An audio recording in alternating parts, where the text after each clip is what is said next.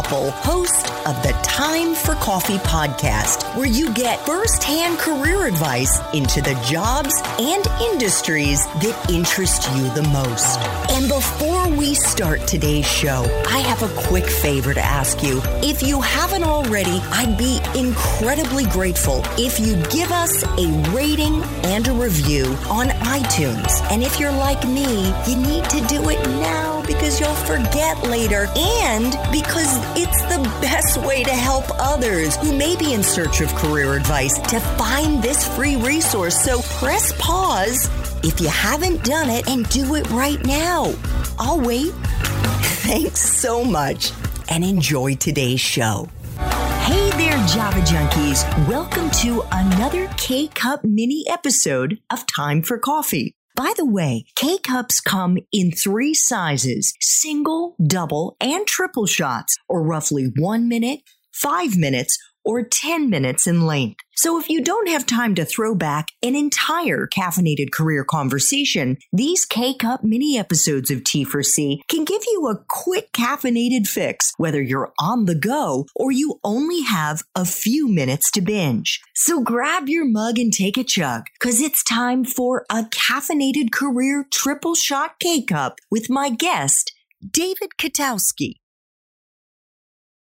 Well, speaking of that fire that you had in your belly when you graduated from Brown, you said you went to Wall Street. What was your first job and how did you get it? I got my first job actually through a Brown connection, through networking. A good friend of mine, Greg Rogers, told me about an opening that he had heard about with Hong Kong Shanghai Bank. I went and applied. And what was interestingly enough, one of the people that I interviewed with, who was a young guy who was only a year older than me, I knew from the lacrosse world. And so that my lacrosse background absolutely helped me get the job. And that was my first job, working for Hong Kong Shanghai Bank. I was a government bond and interest rate swap specialist. And I would say for the first 6 months, I don't even know what I was doing. I had to learn on the fly what an interest rate swap specialist was. What is it? Basically, you're swapping fixed interest rates for variable interest rates on large sums of money. So you're switching a variable mortgage for a fixed mortgage. That's the easiest way to explain it. And you got a BA in organizational behavioral management, not in finance. I'm guessing you took a couple of finance classes. Sure. I mean, the best way I can explain my major is basically like organizational behavioral management was business management. Okay. So did any of the coursework that you had taken at Brown come in handy when you had that first job? Or was it like, it didn't matter what classes? No, absolutely. It did come into play. And I think one of the unique things about Brown is the open curriculum, where you can basically create your own major and you can pick and choose what classes you take that make up your major. So my major, I took economics classes, I had accounting, I had biology in there, I had political science, I had history, I had philosophy. So all of those things, I think, made an impact on what I was going to be doing career-wise.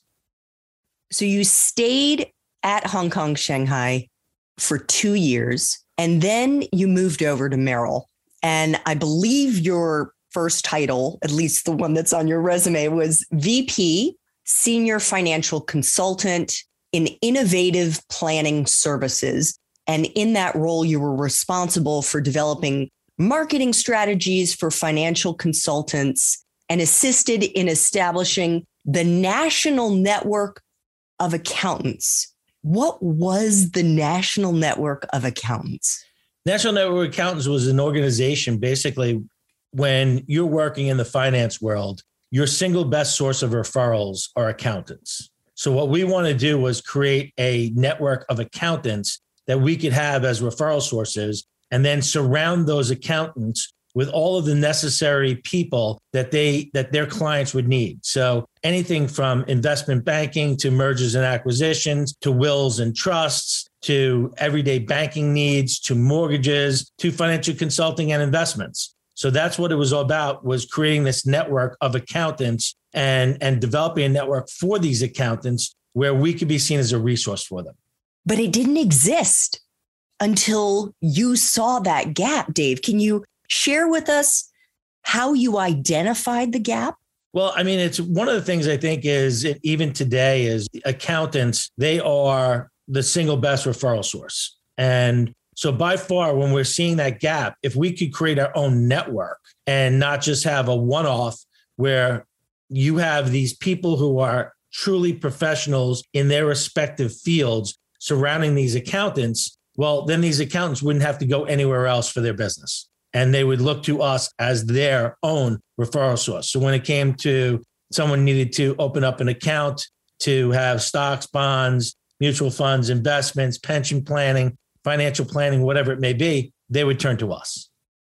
But what I think is so fascinating is that you were probably like, what, 24, 25? Yeah, we were young. I was young at the time. And I was involved with other people who were starting it, who were much older than me, but I was directly involved from the beginning. I remember when you and I first chatted and you said you asked some questions, right?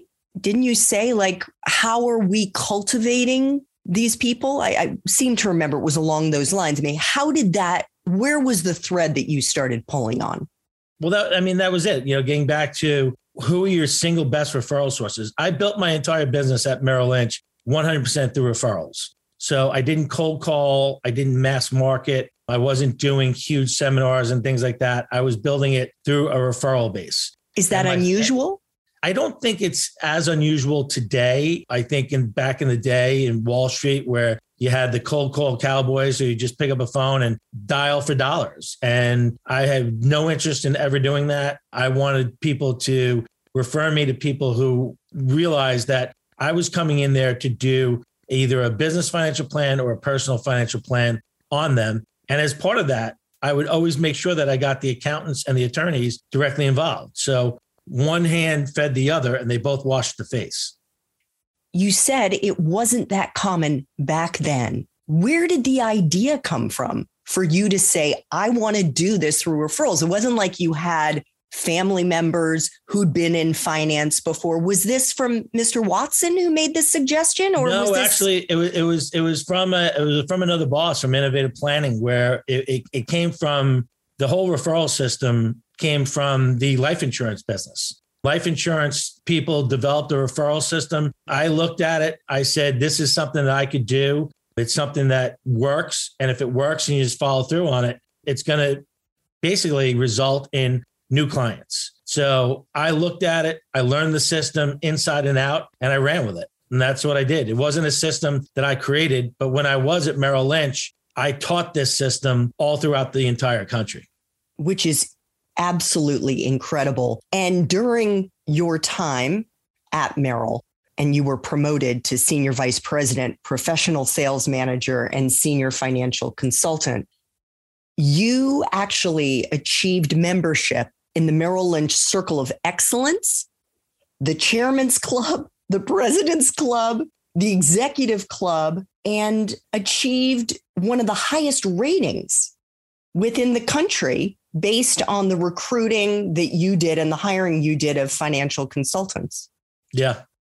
Was that your sports competitive drive there? 100%. 100%. That's the competitive drive. And the nice thing about Merrill Lynch is that they made it easy for you to want to be competitive. You always knew where your numbers were. You knew where you were inside your office for your length of service. You knew where you were in your district, and you knew where you were nationally. So if you wanted to be at the top of those national numbers, you knew exactly what you needed to do on a regular basis. And that was always a competitive thing for me, where I wanted to be one of the tops in the country. Thanks for tuning in to this K-Cup mini episode of Time for Coffee. If you want to listen to our entire caffeinated career conversation, please check out the show notes for this episode. Thanks so much for listening to this latest episode of T4C. And if you're interested in learning more about my coaching services for confused college students and recent grads, feel free to check out the Time for Coffee website under the coaching tab at time4coffee.org or text me at 202-236-5712. That's 202-236-5712.